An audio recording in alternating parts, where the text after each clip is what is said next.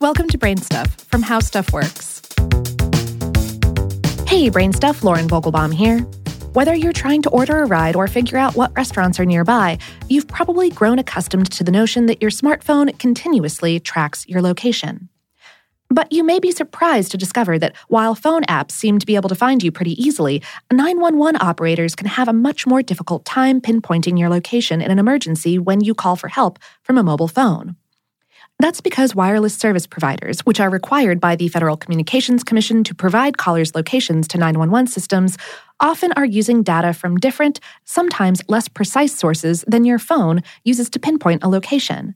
And according to the FCC website, 70% of 911 calls are placed from mobile phones. In 2017, Sacramento TV station Fox 40 demonstrated the extent of the problem by having a producer stand on a street corner and make test calls to the local county 911 system, using phones from several different wireless providers. They got disconcertingly varied results. One carrier's data was able to pinpoint the caller's location within 26 feet, that's about 8 meters, while another errantly gave a location that was a mile away, that's just over 1.5 kilometers. And that's a scary problem, because when the 911 system gets an inaccurate location, it means the police, the fire department, or the ambulance crew may lose precious time trying to find you. That's the sort of delay that is tragically proven fatal in more than one case. So, why does 911 sometimes have more difficulty finding callers than, say, Lyft?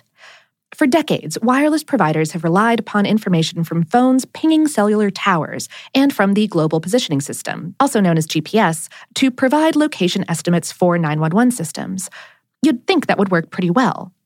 But according to Evelyn Bailey, executive director of the National Association of State 911 Administrators and former head of Vermont's first enhanced 911 system, those methods aren't always so reliable.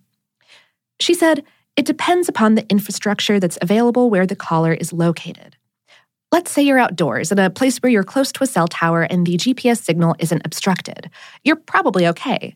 But if you're out in the mountains where cell coverage is spotty or inside a building containing lots of metal in a densely developed urban area, it could be a lot tougher." Your phone, though, has other ways to locate you.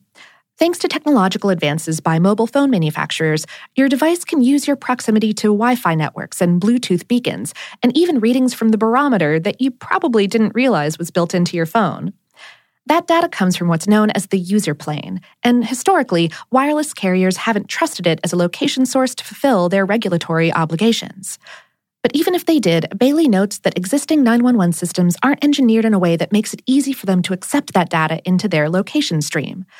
Fortunately, though, the wireless telecom industry and organizations representing the 911 systems have been working together for years on finding technological solutions. And as of 2015, the FCC issued new regulations that set a timetable for improving the accuracy of the location information that carriers provide to 911. By 2021, they have to be able to provide a dispatchable location at least 80% of the time, a dispatchable location meaning one that's within 164 feet or 50 meters of where a caller is located. Also, they have to be able to provide barometric pressure from any phone that measures it, which could make it easier to pinpoint altitude and figure out what floor in a building a caller is calling from. The industry is also working on developing and testing the National Emergency Address Database. This will include the locations of Wi-Fi hotspots, Bluetooth beacons, and other parts of the modern world's electronic infrastructure. Eventually, the database will be able to accept data that consumers provide about their home Wi-Fi networks if they choose to provide it.